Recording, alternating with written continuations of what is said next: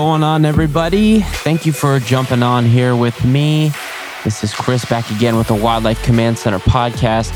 Sorry about the delay within a couple episodes. Had some technical difficulties that came at the same time as me going out of town, and that's what I'm going to talk about on today's episode. As you can see by the title, my mother-licking Oregon elk hunt. So let's start a few months back, maybe 6 months ago now? Oh boy. So on the back end of my failed September elk hunt in Colorado, which you can go back to and listen if it's not too cringy, because I had a little bit worse microphone than what I'm using right now. Go check out that episode. It's like episode 3 or 4, something along those lines. After I was not successful, I shouldn't say fail. I talk about it in the episode, how I had tied my emotions to the outcome of the hunt. And you can't be attached to the outcome. Part of it, you should be, maybe I'll say, detach from the outcome, but enjoy the journey, enjoy the process, have expectations, you know what I mean? But I pretty much summarized it perfectly there. Don't be attached to the outcome. Have a good time. Enjoy yourself. I was way too attached to the outcome and being successful, quote unquote, in harvesting an animal. I was distraught. Anyway, go check out that episode. I talk more about it there. But when I did not harvest a bull elk in Colorado last September, I was looking for other options because not having elk meat was rough.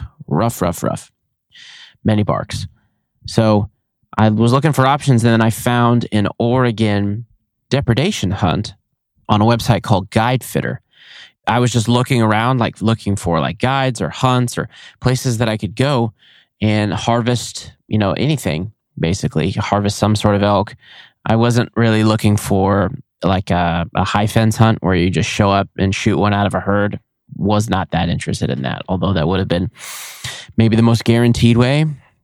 Wasn't interested. I wanted to actually hunt a wild animal, as they are probably a little bit more nutrient dense. They're actually running out there, getting it, hustling,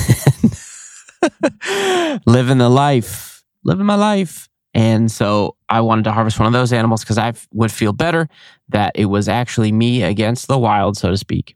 And so I found one on Guidefitter in Oregon, a little place called John Day. It was a tiny town. Less than 2,000 people, middle of Oregon, central Oregon. So I hit this guy up, didn't respond for a while. I didn't know that he was still guiding bull elk hunts, and that's a huge deal.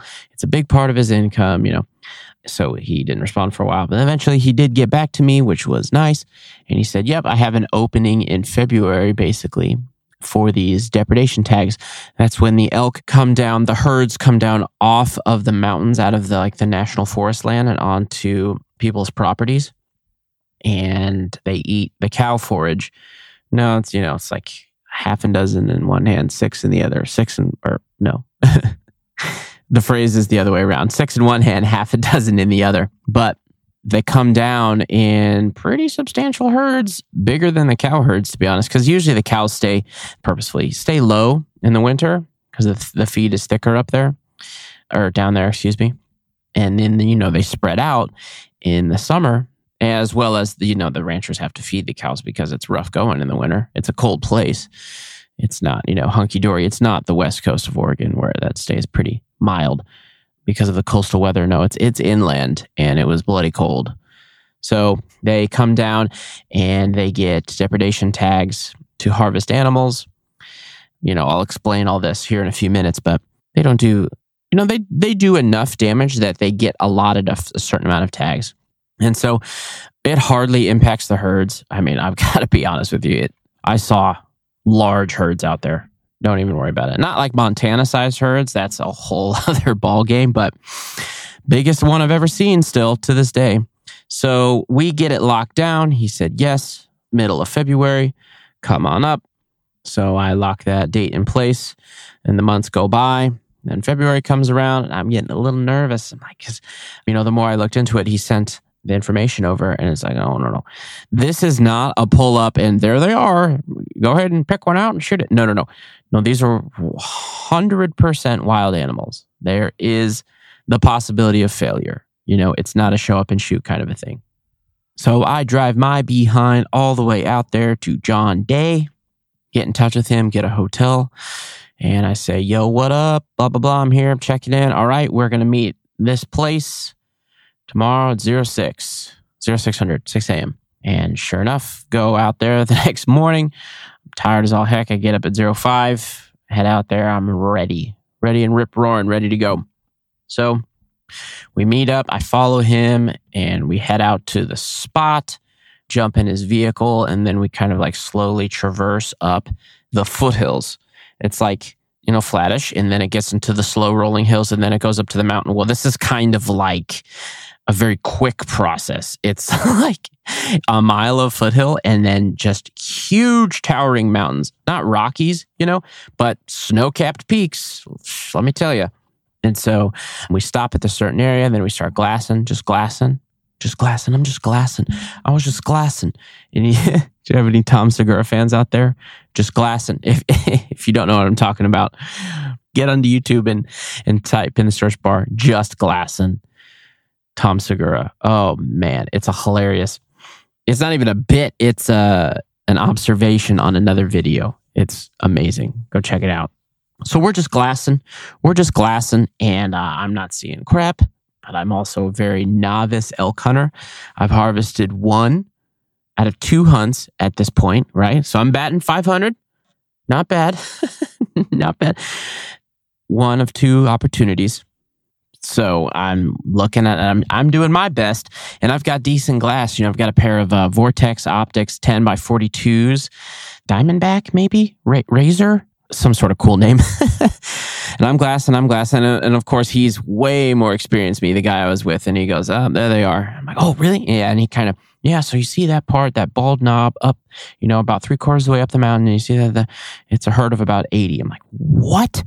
80? And sure enough, freaking 80 of them up there. Big herd of cows just booling, hanging out.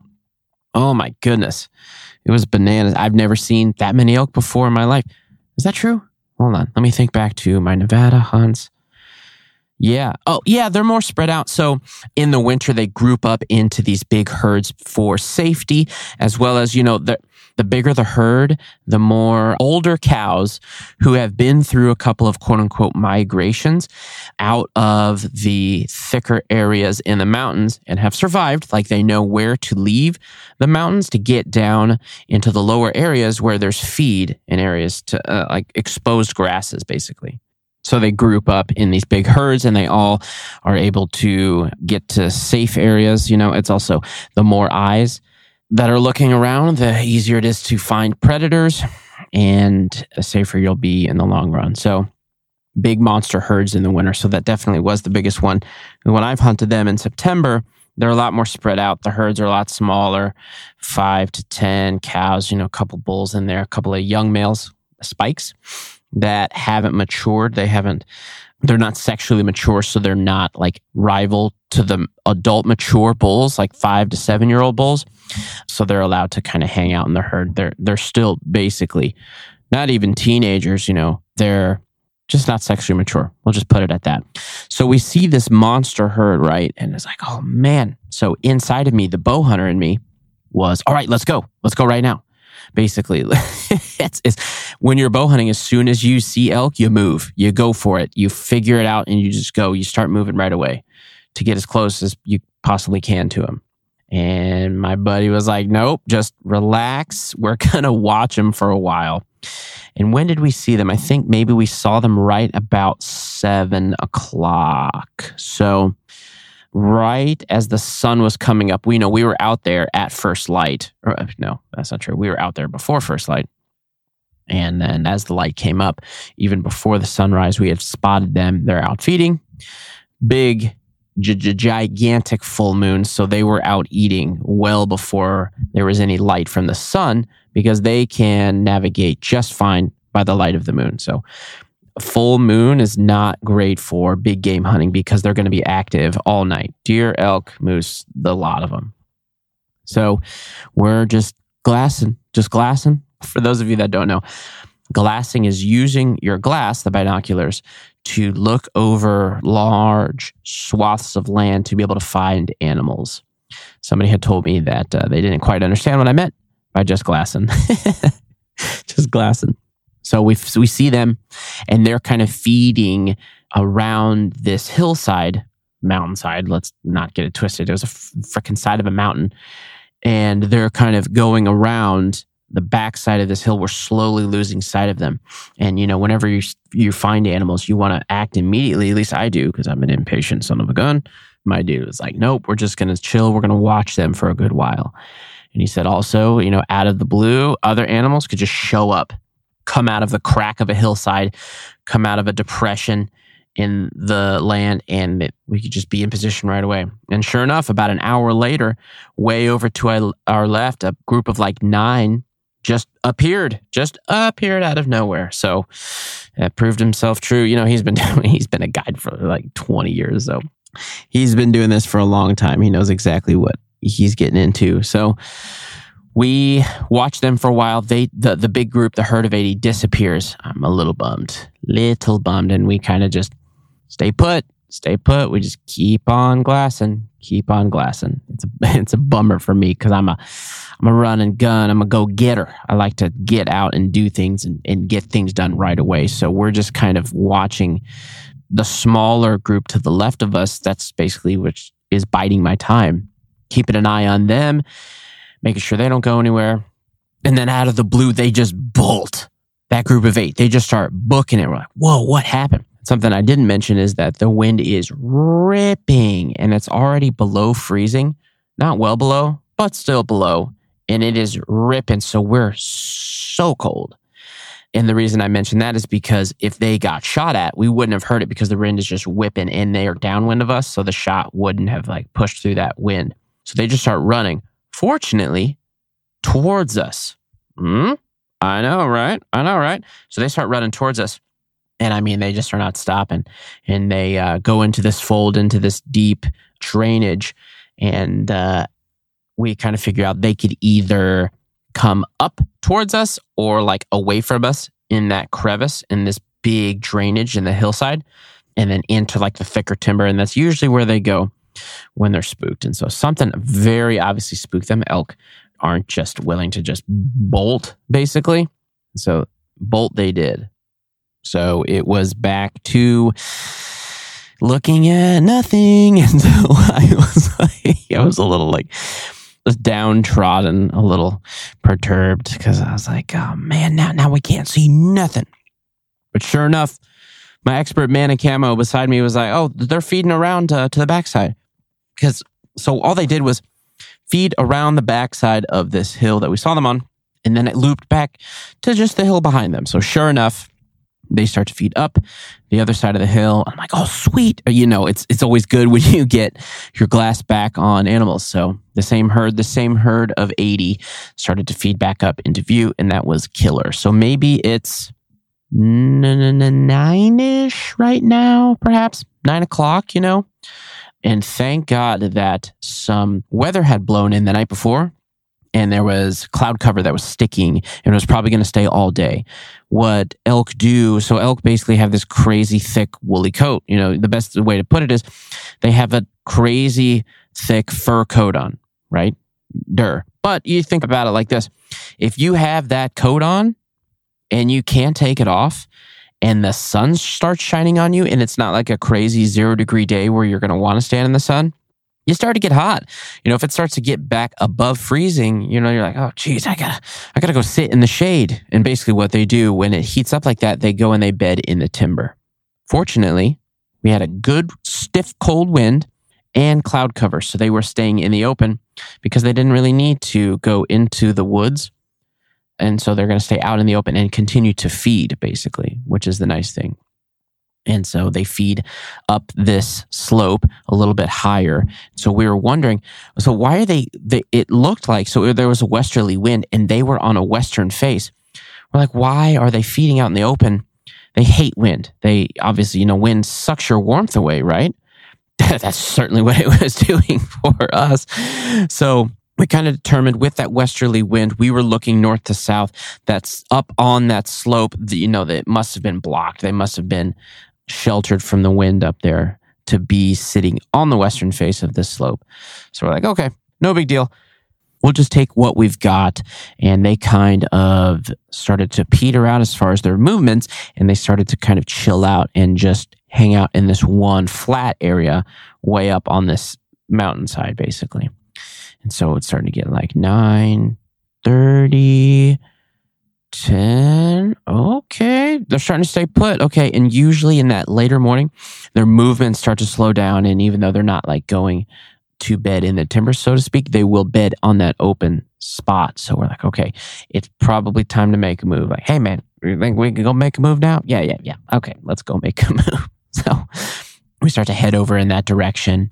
We're in a side-by-side and we're just creeping. The reason we're still in it is because there's still a lot of ground to cover. We're probably looking at them from about 2 miles away, basically. And so we wanted to get as close as we could in a motorized vehicle because it's bloody cold out. Bloody cold in the wind. Don't forget, the wind is ripping where we're at. So we kind of maneuver. I think we get maybe 2 hillsides closer, like up and down 2 hills closer to them before they start to kind of like, what's going on over there? And their heads kind of like pop over the little crest of the hill that they're on and kind of look in our direction. It's like, okay, maybe we should hop out and start walking. So we still have about a mile, about maybe 800 feet to 1,000 feet of elevation gain to get up to them. No biggie. I've done it before. I'm in dang good shape, right? So we hop out, grab the boomstick, and I mean, we're dead silent. Just whispers. Fortunately, it had snowed that night, right? And so there's fresh snow up high. The snow that hit down low melted. And so all the ground was wet, which is a good thing in that it will dampen your footsteps. So as long as you're not crunching on sticks, you're moving pretty quietly, fortunately. So we kind of rotate away from them because we were exposed where we stopped and they could see us, quote unquote. But, as far away as we were, they don't have the ability to see us. They don't have long distance vision like that, but they could hear something. Like, what was that? I thought I heard something. They have incredible hearing. Their hearing is definitely much better than their vision. So we're like, okay, well, so we started to rotate to the backside of the hill that we're on. And then we started to slowly creep up through the trees where we were. There was a couple of trees that we could use for cover. And then we would rotate to the backside of like the slope that they were on and then use that backside and downwind from them. Super sweet setup, right? We were just fortunate that it ended up being that way. And then make our way slowly up this hill, and we would get straight downwind of them and then peek over the top and take our shot, right? So we're slowly making our way up, quiet, very quiet. Every single step is deliberate. Basically, as we're getting closer and closer, you have to move slower and slower and more deliberately, right? So we end up getting, I think, maybe 400 yards, maybe 300 yards from them, and then a freaking pair of dusky grouse. Oh my gosh, just blows up. If you've ever flushed a pheasant, a grouse, not so much a turkey, but I mean, if you've heard a turkey, any of these type of fowl flush, it is so loud. Oh my gosh. We're like, no, because we didn't even see them. These mooks, they flush downwind and then they fly downwind. Oh, this could have ruined it for us. Fortunately, we still have about what we, find out later is about 300 yards to go to the elk. Our hearts sank like, oh my gosh, did we just ruin basically the whole morning of this hunt because these stupid frickin' grouse, it was just a pair. Thank God. Blew up. It was obnoxious, these frickin' mooks. So they fly away from us and away from the herd, which is sweet. And so we continue to kind of make our way up very, very slowly. It's like, okay, we're picking points. Like, okay, there's a bush right there. Let's get to that bush, basically. And then we can hide behind the bush, right? And kind of peek over. So we hands and knees it to the bush. We look, okay. We can't see anything. Like, oh, dude, look at that eagle. The falconer and the freaking bird enthusiast that I am. Look at that eagle, man. It's doing because it's like right on the crest of this hill. The wind is coming up and hitting that face and then shooting straight up, basically. And this eagle is literally dancing. After talking to one of my buddies, probably courtship flights. This is mid-February. They're probably the mated pairs. Eagles mate for life. I mean, all birds of prey mate for life. What that means is until one of them dies, they stick with the same partner. I mean, that's special. So this male is probably just showing off for his girlfriend, who's probably a mountainside over and can see him. He's like, oh, my boyfriend looks so fancy flying around those elk. What a guy. What a charmer. So he's doing these awesome, like straight up and down flights. It's amazing. And I'm trying hard not to get distracted because it's the coolest thing. That's so cool. He's right there. Look at the eagle. He's like, yeah, I know, but we got to focus. Okay. I'll not focus on the eagle. And we're seeing some magpies. Those of you who know kind of what I'm talking about, where this is going. Magpies are starting to congregate. There's an eagle hanging out. What's on the other side of this hill, right? So we're creeping over. We're low crawling now past the bush because the bush was like our last little bit of cover. So we're low crawling. Stick your head up. Don't see anything. Low crawl. Head up. I don't see anything. Low crawl. And then my buddy, he sticks his head up. Okay, they're right there. Like, oh, they are? And I kind of peek my head up. Holy crap. Oh, geez. They're way closer than we thought. They're under 200 yards away at this point. Holy bejesus. Oh, my God. I get the rifle ready, get my bipod out, extend it to its maximum because I'm not going to offhand shoot. There's no way to put anything down. It's got to be on the bipod. There's no way to put a bag down. There's no cover. It's literally just sprigs of grass, right, between us and the elk. And so they haven't seen us yet. Remember, the vision is based on movement, just like a T-Rex. So they're feeding around. They're not bedded, which is nice because when they're bedded, they're actually kind of at decently high alert. There's always some animals on alert, especially when there's frickin' 80 pairs of eyes right there looking at you. And I mean, by now the eagles and the eagle and the magpies have already seen us, so they might know what comes next. Basically, if we hang around a big giant herd like this, eventually someone is going to get predated upon, whether by wolves, which I don't like, which we're not going to get into here, or humans. And somebody said to me, the eagle was my actual guide, and I love that. Shout out to you, eagle. You're awesome. So we stick the bipod out, extend it as big as it can, and I get set up, and I look. He's like, all right. They're clustered together like crazy. Pick one out, and then breathe, and then pull the trigger. Look through the scope. There's grass in the way. It's like, all right, get scooted up, and then readjust, and then do it again. So I scooch up, 6 inches, slowly, quietly, as low as humanly possible to the ground, as quiet as I can possibly be. Get set up, raise the rifle up, look through the scope. There's still grass in the way. All right, we kind of look, okay, right here, over to the left, it's a little bit higher up. So I scooch over, he gives him the rifle. I scooch over, kind of get it up. All right, get the rifle to bear again, look through the scope. There's still grass in the way. This freaking grass, it helped us out because it sheltered us. And this is why the elk were there. It was exposed. It was a very open spot and they could eat on this tallish grass, right? But it was up in the freaking way, this mookie grass. So I was like, all right, go move up there like a foot, like a full foot, and then readjust and then, do the same thing. So I scooch up like a full foot, right? bring the rifle to bear. It's on fully extended bipods, tall ass bipod, like 1.5 feet, right? So that I could sit in at least like a kneeling position, basically. No grass is in the way. Okay, time to breathe. Calm yourself. Thankfully, the initial jitters were kind of like hiked out of me. Basically, that hike wasn't no punk. So any kind of nervousness or jitters that I did have was kind of gone. And then another one of my buddies, actually, Daniel, told me that it's a lot easier when you hunt cow elk, female elk, because there's not this big, not menacing, but like threatening, impressive set of horns, antlers, on an animal that would get you. Oh geez. So hunter listeners might know that there's something called buck or bull fever.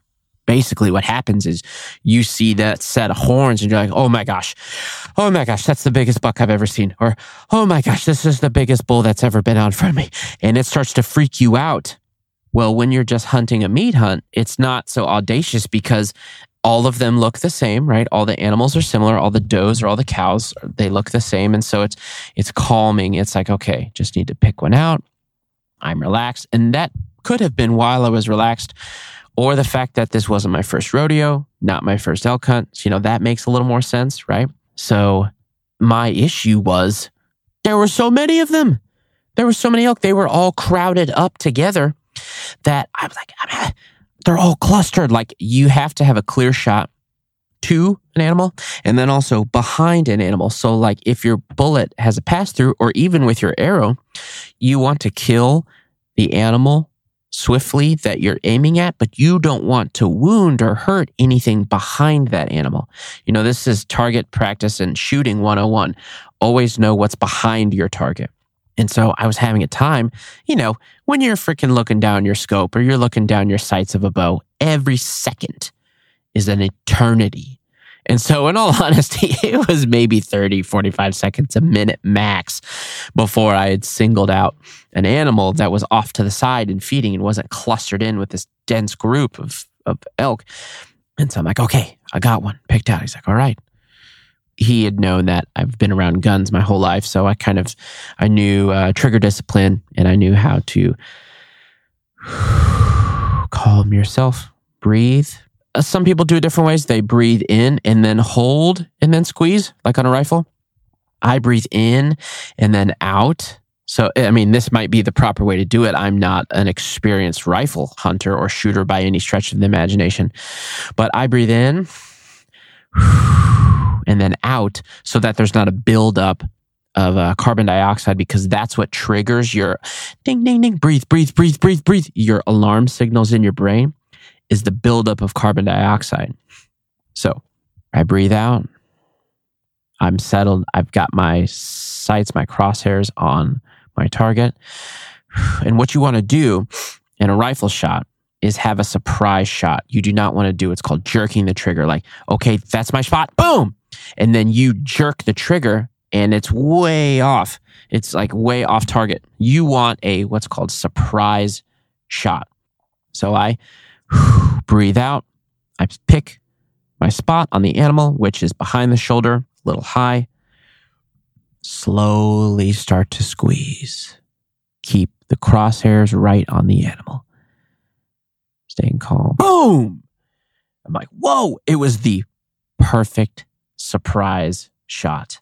Flawless execution. And I look through the crosshairs. I don't see her. What happened? Guy's like, reload. I'm like, what?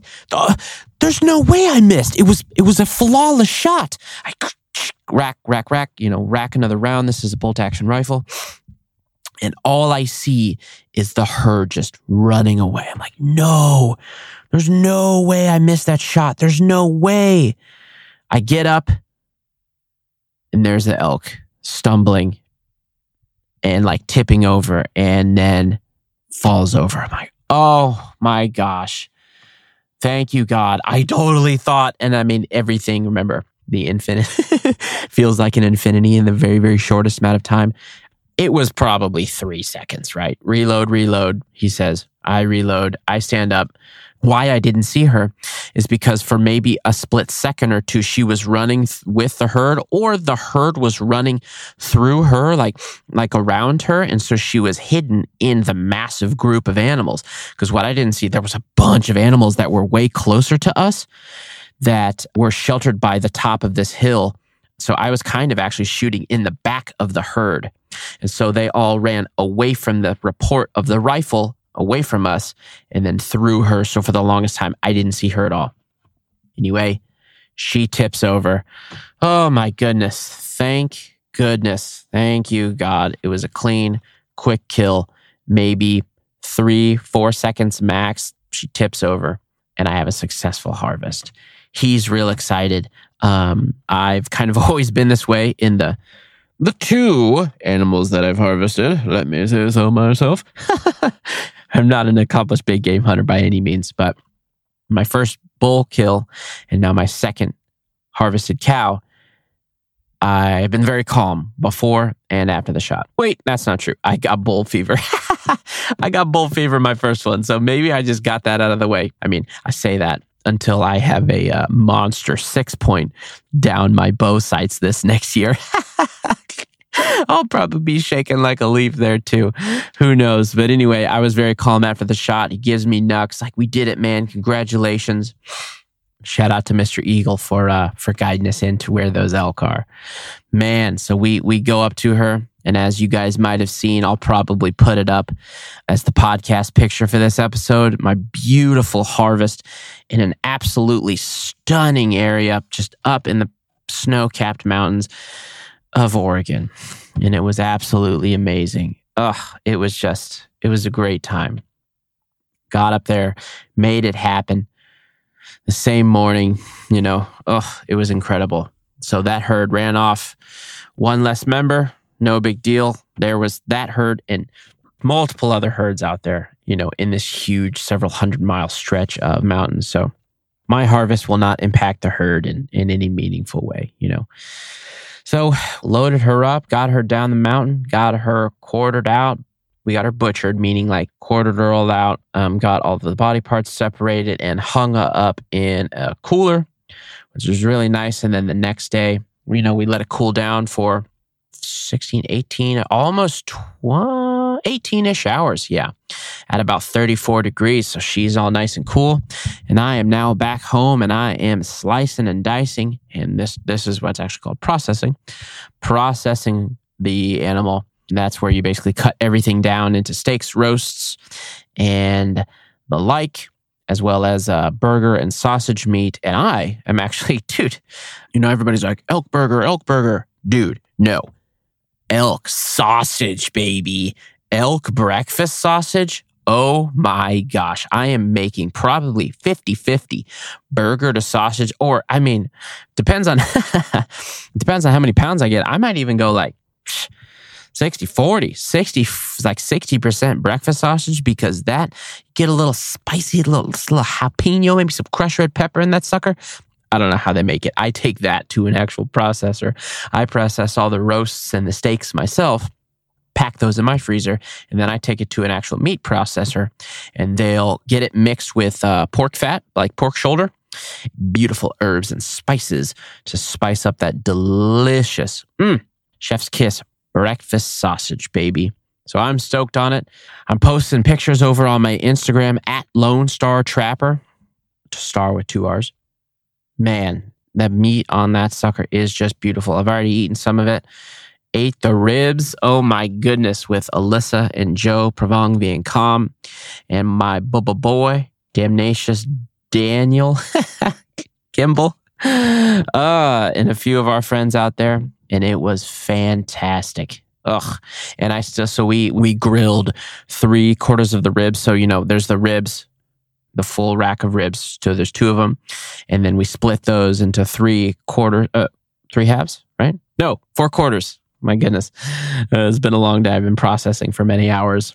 Oof, trimming the back straps up, baby. So we ate 3/4 of the ribs. Yeah, exactly. 3/4 of the ribs. And so I have a quarter left, and I'll probably take that to somebody's house to grill it. It's not a ton of meat because they hold their protein differently, basically. So there's not a ton of meat on the ribs, but the meat that is there is absolutely to die for. So I will be processing over the next several days.